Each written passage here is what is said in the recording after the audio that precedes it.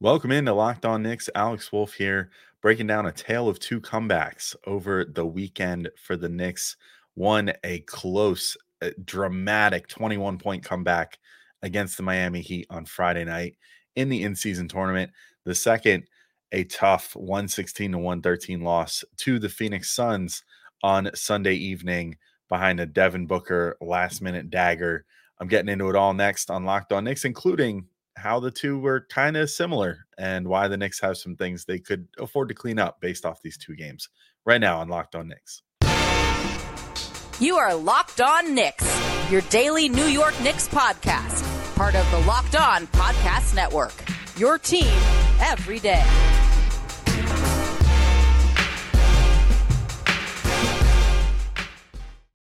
All right, welcome in to Locked On Knicks, and this episode is brought to you by Prize Picks, the easiest and most exciting way to play daily fantasy sports. Go to prizepicks.com/LockedOnNBA and use code all lowercase LockedOnNBA for a first deposit match up to $100. And I want to thank you guys for making Locked On Knicks your first listen today and every day, whether you're checking us out on your favorite podcast platform or taking in the sights and sounds on YouTube. We appreciate you making us a part of your daily routine. If you haven't already, make sure you hit that notification bell on YouTube or the auto download function on your favorite podcast app so you never miss an episode, because we are here for you guys every single day of the week. I'm Alex Wolf. I'm editor-in-chief of Knicks site, The Strickland, which you can find at thestrick.land. And this is Locked On Knicks, getting into a tough and also thrilling weekend for the Knicks. First, an amazing comeback victory, 100-98 versus the Heat on Friday night in the in-season tournament on the world's grossest court. And then a heartbreaking loss on Sunday afternoon against the Suns, 116 to 113. But these two games were pretty similar in the way that they went overall. That was the number one thing that kind of struck me with these two games. Watching the game on Friday and then taking in the one on Sunday, it was like, yeah, both these, the Knicks went down by a pretty good amount. They started off one of the halves pretty terrible. I mean, let's just get into it. So the Knicks go down by as many as 21 in the third quarter to the Heat. They went down by as many as 15 to the Suns in the second quarter. And then I guess the big difference here is that against the Suns, the Knicks just looked really flat early in the game, especially in the first quarter. And against the Heat, they were in the game in the first half, and it was pretty close, pretty standard fare for the Knicks and Heat. And then just looked completely dead in the third quarter, and then completely alive in the fourth quarter in one of the more dramatic comebacks that you'll ever see for this Knicks team. In both cases, though, they came up with big buckets by Jalen Brunson in the fourth and had the opposition's best player take a contested three from the right side. Jimmy Butler missed his, and the Heat went home 2-1 in the in-season tournament, same as the Knicks, and also behind them in the standings, which I'll get to in a minute about, I guess, the implications of that. But then Devin Booker just takes an impossibly difficult shot at the end of that Suns game, practically falling out of bounds, with both RJ and Randall lunging towards him, and just took it, made it. It was a tie game. Then it was no longer a tie game, and then the Knicks ended up losing that game. But I think my number one takeaway, if I want to just generalize here in this first segment before we get into the individual games, which segment two, I'll get into the Miami game, a little more specifics about the various players and how well they played and everything. And then last segment, we'll talk about the Suns game. And I mean, I think there were certainly some great performances in that game too. They were right there with the Suns, although I think that they should have maybe dispatched of them a little easier. But that takes me on my takeaway from these games, that the Knicks just need to work on having a consistent effort from start to finish more often, because, as we've seen in the past with this team, if you live your life constantly trying to come back from deficits, games get really exhausting and the season gets really exhausting. We've seen that from past teams, when the 21-22 team was kind of hanging on for dear life before things really went off the rails. That was kind of how they were living, where every single game it would be like you would come out and have a subpar effort and just start the game off really poorly. Then the bench would come in and rescue the starters and play really well, and then you would just kind of be scratching and clawing all the way to the end. And usually would result in kind of a fake comeback, which has been, a time honored tradition for the Knicks, the fake comeback of, getting within 4 or 5 points and then just not being able to seal the deal. Now, this team is good enough to seal the deal more often than not, but, you'd still like to see them come out with a little more fire to start halves. It's starting to become a little more of a trend than you want, where they come out and they're not necessarily, kicking butt in the first quarter and just kind of, or even if it's not the first quarter, but just the beginning of either half. A lot of times it's the third quarter lately too, which isn't great because that used to be a little bit better of a spot for the Knicks, the third quarter adjustment, and now it seems to not be as much. So um, I think it's just a matter of the Knicks coming out with a better game plan from the start, having something that they're looking to exploit in the other team, because the other teams are clearly coming out with something that they want to exploit in the Knicks. With the Heat, especially, it was get out and transition against these guys. Like, just, try to force misses, try to force them into spots they don't want to be in, and then get out and transition and blitz them because they don't defend transition super well. And so that was, they clearly had the notes, and the Knicks kind of need to do a better job, I think, of taking notes on their opponents, especially when you're facing a team like this Suns team today, where it was like Devin Booker, Yusuf Nurkic, and a bunch of dudes. Like, Kevin Durant was out, Grayson Allen was out, who's been a big contributor for them. Obviously, Bradley Beal is still out. They were dealing with some pretty significant injuries to their rotation, and yet the Knicks still, struggled. They got out offensive rebounded against the Suns, which is kind of unacceptable. Like, that's kind of the Knicks' bread and butter. And it just wasn't that consistent effort up and down. But also, I'll say the plus minus for these two games is starting to heavily favor the bench units again. So maybe there's something to be said for changing how the subs are staggered just a bit, to see if you can get certain guys like Emmanuel Quickly in earlier, because clearly the bench unit is really making some things happen right now. And I think the starts of halves are starting to be a problem area in that regard, where, you have the starters out there and you're kind of just waiting for that bench unit to get in to provide that spark. And I think maybe getting that spark in there a little earlier could be beneficial. Maybe even just having a contingency plan. There are going to be some days where Brunson or Randall or RJ or whomever is cooking in the first unit early, and they're firing on all cylinders. But I think there kind of has to be more of a plan to kind of undercut that a little bit and get guys like Emmanuel Quickly in there a little earlier if need be in a given half. Also, I'll get to it in a minute a little more when I talk about the Suns game and the Heat game, but individually. But I think the Brunson and Quickly combo is really kind of lightning in a bottle right now. I think it could even be worth entertaining starting them together at this point. If you want to mix things up a little bit. Now, granted, maybe that kills Emmanuel Quickly's case for sixth man of the year if he ends up starting too many games, but I don't think that should be a concern. Just winning basketball games should be the concern. I think Emmanuel Quickly would even tell you that. And that would give Grimes the opportunity to kind of initiate a little more off the bench and kind of find himself again. I think he's sort of fading into the background a bit this season so far. He's kind of becoming a little more one-dimensional than I thought he was going to be, where he's basically just a catch and shoot threat, and that's pretty much it. And there's nothing wrong with that necessarily, because that's a good role that can make him a lot of money. But I think that we all sort of expected him to do a little more than just be a spot up guy who plays defense. And thus far this season, that's pretty much been his role. So I hope that maybe he can find some time with the bench unit and, initiate a little more, be given the opportunity to attack off the dribble a little more, maybe find himself again in that way, because I think that was something that we were all hoping to see a little more of this year. But I don't know. It feels like I'm being a little too negative. So I kind of want to get into the positive, which obviously is that huge Heat comeback that the Knicks had on Friday. And so I will get into that in more detail in just a second, including Emmanuel Quickly's amazing, lightning in a bottle performance. Jalen Brunson with some big time clutch stuff. Julius Randle taking what the defense was giving him and playing really well. Really just a great, other than the third quarter, which is terrible, a great team effort all around to pull that one out and make that win happen. But first, I have to remind you all that today's show is brought to you by Prize Picks.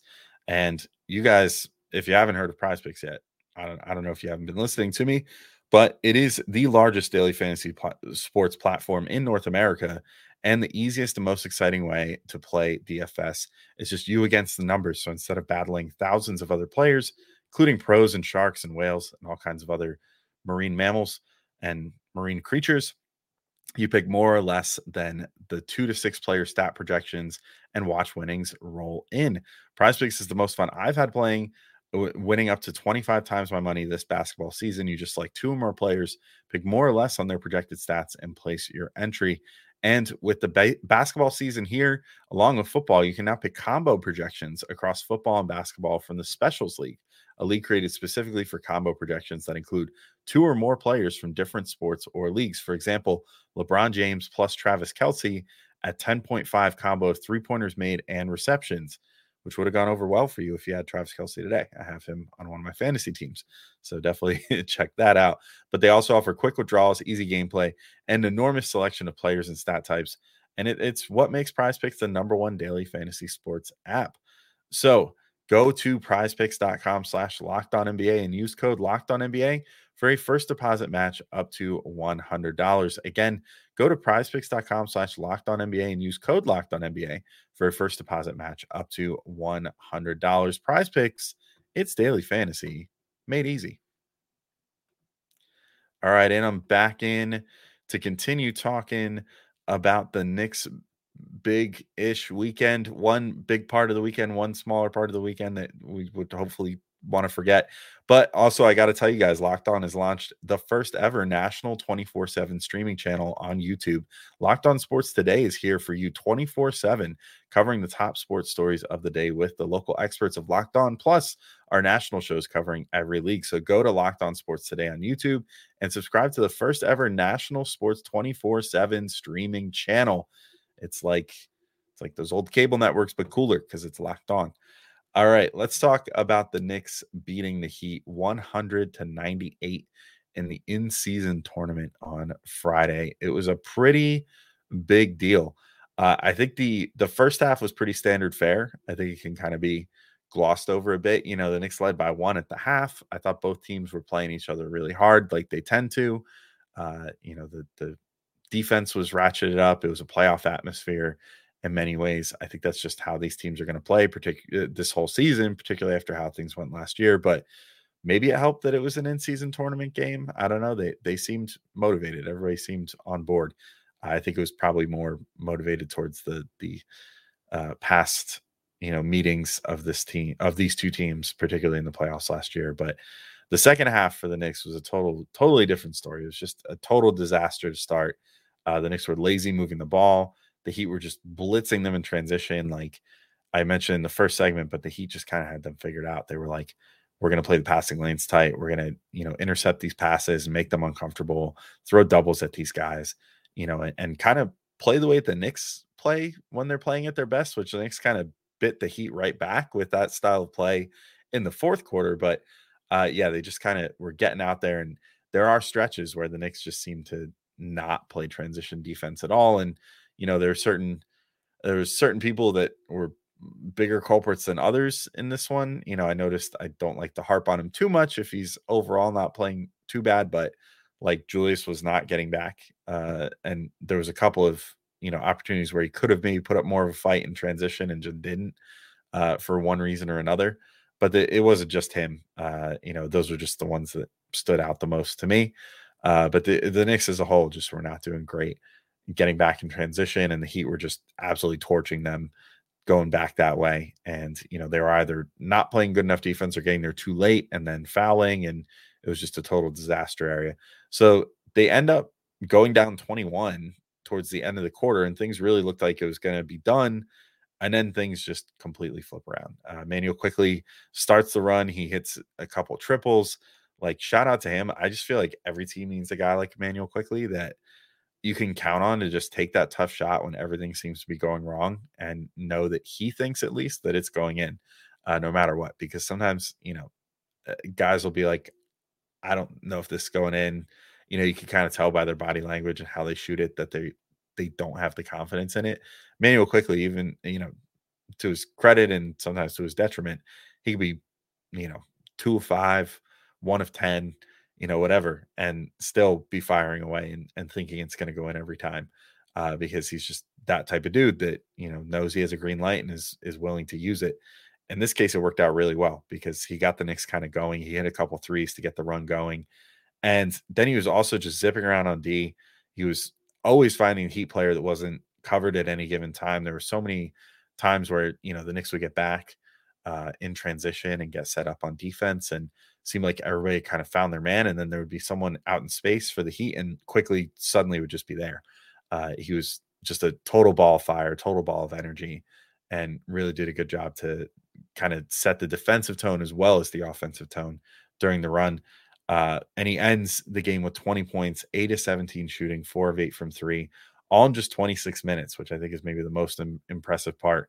This guy on a per minute basis continues to be one of the most impressive players, not just on the Knicks, but like in the entire NBA, I think, right now, with as far as what he's doing with his minutes and how many points he's putting in, how many free throws he's drawing, everything else. He had a fantastic game in that regard. Jalen Brunson also had a pretty fantastic game, 24 points, 10 of 16 shooting in this one, and came up big in the clutch with some buckets and free throws to put the Knicks in position for a win. I like to see him playing in that way and having the I think he always has the confidence to end games that way, but seeing some shots go in and getting the win, I feel like it's not always that way, and you want to kind of uh, establish some winning ways and see the ball go in the hoop in those situations, because that'll help him out later in the season as far as confidence goes and stuff like that. So we saw more of it in the Suns game. I mean, he just took over, was super clutch. It was a very, very good weekend if you have stock in Jalen Brunson, because he seems to really be finding himself from a scoring perspective. And I'll talk about it in the Suns game, but I think that he even started translating that to just being a total all around threat in that game as far as the passing as well.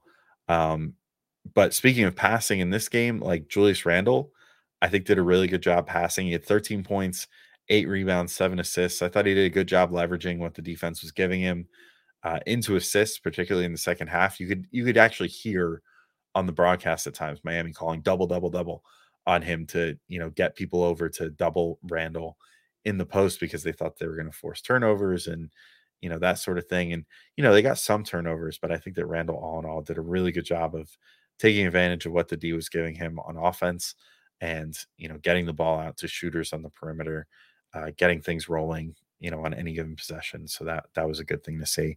He also had a really nice two-man sequence with Brunson late in the game for one of the decisive buckets, and this was as much a credit to Brunson as to Randle for setting this up. But they kind of just, Brunson was coming from like the left side of the court, coming over at around the free throw line or maybe slightly higher, and Randle just came crossing with him. They did a quick little handoff, and then Randle just took it right into Jaime Hasquez's chest and just like took it right at him, went up, got the layup, and it was a decisive bucket for the Knicks. I think I want to say that was the one that gave them 98 points, if I'm not mistaken. But I forget exactly which bucket that was, but it was a big one down the stretch. And speaking of big buckets down the stretch, RJ Barrett had a big one as well. He ends with 18 points, 7 of 14 shooting, 3 of 3 free throws, including a huge one. He got an and one late in the game that the free throw actually was the point that put the Knicks in the lead that they would not end up relinquishing. So that was great for him. I mean, what a change for RJ Barrett at the free throw line this year. He's shooting 83.7% for the year now, and that includes the Suns game as well. I think after this Miami game, he was shooting like 84% or 84.1 or something like that. So went slightly down in the Suns game, but still, I mean, you'll take 84% from RJ any day of the week. That's like 10 points higher than his previous career high, which is insane. So clearly this guy put a ton of work in at the free throw line, unless he's about to go on a huge free throw slump and I just jinxed it. But I guess we'll see. I hope that's not the case. But just a couple last things from this game before we get into the Suns game in the next segment. Shout out to Larry Wu from Twitter, who I saw on pop up on Twitter. Jalen Brunson after the game said he was asked like, "Oh, so like what spurred this comeback?" And he was like, "A guy on the like at the sidelines looked me right in the eye and told me this is embarrassing, and that let's just leave it at that. That kind of did it." And so that was kind of a hilarious story. And then this guy Larry Wu on Twitter had the receipts, had showed a text message thread with some of his friends, and also pictures of just how close he was to Jalen Brunson, in like the second row seats, right next to the scores table. And so that guy, won the game for the Knicks in many ways. He was kind of the MVP for this one. So shouts to Larry Wu. Also, for those that care, the Knicks also stay alive in the in-season tournament, and they seem pretty well positioned to maybe make the wild card at this point. They're 2-1, I think, because of the head-to-head win. They have the tiebreaker over the Heat now, and then point differential wise, I think they're doing okay as well. They could potentially increase that case a lot when they face the Hornets in the final game of their in-season tournament bid. And so then if they get a large margin of victory there, then I think that'll position them pretty well to potentially make the wild card. Or if Milwaukee loses to, I think it's Washington, then the Knicks might still have a chance to take the division as well, or take the group or whatever, and go in as one of the top seeds rather than the wild card. So I don't know how exactly that's all going to go. I guess we'll see. Keep needing explanations on broadcasts and stuff to completely wrap my brain around the in-season tournament, because I certainly don't feel like going through that list of like 800 tiebreakers and figuring out how to tiebreak a 4-game set, which is just still so stupid to me. I still am not a huge fan of the in-season tournament. It also had the most absolutely hideous court in the history of the New York Knicks franchise. Just an absolute eyesore to watch on TV, and looked totally amateurish. That orange court, I did not love it. So let's talk about a game where the Knicks lost, but played on a better looking court in just a second against the Phoenix Suns. But first, I do have to remind you all that today's show is brought to you by FanDuel Sportsbook.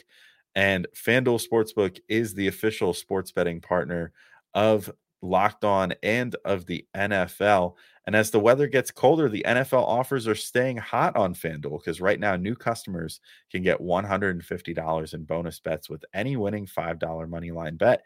That's $150 if your team wins. And if you've been thinking about joining FanDuel, there's no better time to get in on the action. The app is so easy to use. There's a wide range of betting options, including spreads, player props, over-unders, and more. And by and more, I mean same game parlays. Check them out for the NBA. It makes the game so much more interesting. You can set up a multi-leg bet within a single game. So let's say you want to, spice the Knicks game up a little bit. You could be like, okay, Jalen Brunson over 24.5 points, and Emmanuel Quickly over 2.5 made threes, and RJ Barrett over 3.5 assists, and Julius Randle over 10.5 rebounds. And then all of a sudden, instead of those being relatively low stakes single bets by themselves, you make a giant better bet, which could pay you out a ton more money, which is pretty sweet. So visit fanduel.com/locked on, and you can kick off the middle part of the NFL season and the playoff run, and also keep the NBA action going, and maybe put together some cool bets, because it's always fun when there's multiple sports going on. FanDuel, it's the official partner of the NFL. All right, and I'm back in to continue talking about this weekend for the Knicks, and let's talk about today's game, Sunday's game, I should say, the Suns game. And I think the Knicks, like I said early on in this show, that they came out really flat in this game. They like, even just right away, they go down 7-0. Grimes mishandles a rebound, doesn't get two hands on it, sturdy, and gets it poked right out of his hands. That ends up in a Booker make. And then Julius Randle doesn't really defend Keita Bates-Diop in transition. That ends in another bucket, because he just kind of stood there and watched as KBD went up for it. And then a premature double on Devin Booker leads to an open Eric Gordon three. Now, granted, he was like 2-3 feet behind the 3-point line, but Eric Gordon has range, and like, you need to respect him from wherever he's at. And you certainly don't need to, like, I mean, Booker, I think with RJ on him or Grimes on him, you can pretty safely say, like, yeah, you can leave them one-on-one until it reaches such a point where, he gets inside or something, and then maybe help with like Mitchell Robinson. But I didn't totally get going for the double there. Anyway, Gordon makes a three, boom, Knicks down 7-0. The lead would get up to as high as 15, and the Knicks were down 34-22 after the first quarter. It was just not a super pretty start to the game, especially considering Kevin Durant was out, Grayson Allen was out, Bradley Beal still hasn't suited up for them yet. It's tough, to go out there against a team that you should probably beat, even though they have Devin Booker and even though they have Yusuf Nurkic. So, I mean, that's still two good players, but they're really down to like the dregs of their subs at this point, and it makes you wonder why they were able to get out to as much of a lead as they were against the Knicks early on, other than just it seemed like maybe the Knicks were just underestimating them, which you can't do in any game in the NBA, especially coming off a big win. You should be looking to capitalize on that and just take care of business against a team that is not as good without their top guys. But it is what it is. It was winnable and they didn't win it, which is unfortunate. But Jalen Brunson did his best. I mean, he had 12 points, 3 assists, 6 of 8 shooting just in the first quarter alone. Ends with 35 points, 6 rebounds, 8 assists on 15 to 25 shooting. He shot 5 of 10 from three. He had 3 steals and a block. So just a crazy performance overall. The steals, I thought he was playing the passing lanes really, really well. And obviously the scoring was awesome as well. When you shoot 5 of 10 from three and 15 and 25 overall, there's not much to complain about there. But I think I was maybe most impressed with the dishing. I thought he was really making an effort to take advantage of the extra attention the D was giving him, which they did, especially after that first quarter. They started kind of paying more attention, getting over on him, calling for doubles quicker.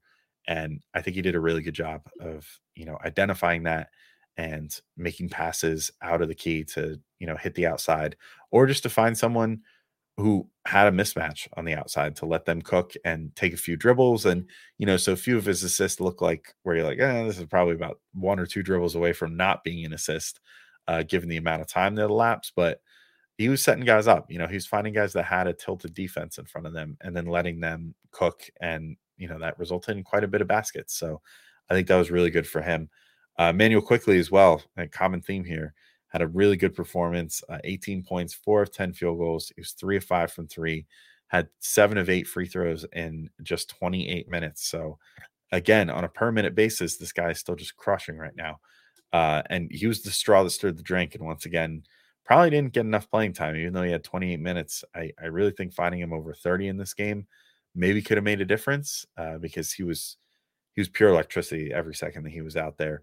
I already floated this, but I'm going to get into it again because I have a couple numbers to kind of back this up a little bit. But it might be worth starting to think about making the first sub for Grimes for Emmanuel Quickly instead of RJ for Hart. I think it was my buddy Jeff Rasmussen on the Strickland account today that made this observation during the game. And I was like, no, that's a good point because you do rob Emmanuel Quickly of a few minutes by making him not the first sub. And instead, you're kind of just like setting up Josh Hart for getting more minutes, just sort of by default in that case. But also, like the Brunson, Emmanuel Quickly, RJ Barrett lineup has only played 26 possessions so far this year, but they're staggering plus 61 and a half points better per 100 possessions in those minutes per cleaning the glass, which is crazy. That's a crazy, crazy number. They're like 100th percentile.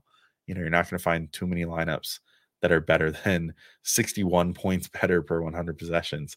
But I think that would allow IQ to play more time because honestly, like he's doing more for winning, I think, right now than either Grimes or Hart, which isn't really a knock on Grimes or a knock on Hart, but just sort of a testament to just how good Emmanuel Quickly's been.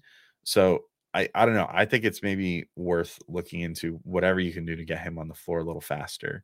And if that means subbing out Grimes first and keeping RJ out there as the 3 and Brunson out there as the 1 and then slotting Quickly in at the 2, I think that would be worth experimenting with and having that lineup getting quicker. Maybe sub Grimes out with like, I don't know, after the first like 4 minutes or something like that. Have him be the first sub out.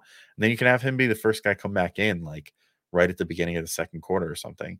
Have him come back in, play like 5-6 minutes with with the bench unit for a little bit and have a little more time to kind of cook and, work on finding his own shot and, finding shots for others, kind of running point a little more with DiVincenzo and kind of have those two out there as like and Josh Hart, just have them as like a democratic, like by committee sort of deal, along with whoever else you keep out there to play with those guys. Maybe it is Quickly for a little bit, something like that. And, have RJ come back in for Grimes then when you want to start transitioning towards the the starting lineup or the starting lineup plus quickly again to close the half. But I think that could be worth looking into. And like even in this game, quickly managed to tie for a team high +5 with Brunson, but had 10 less minutes under his belt. So like clearly there's something there.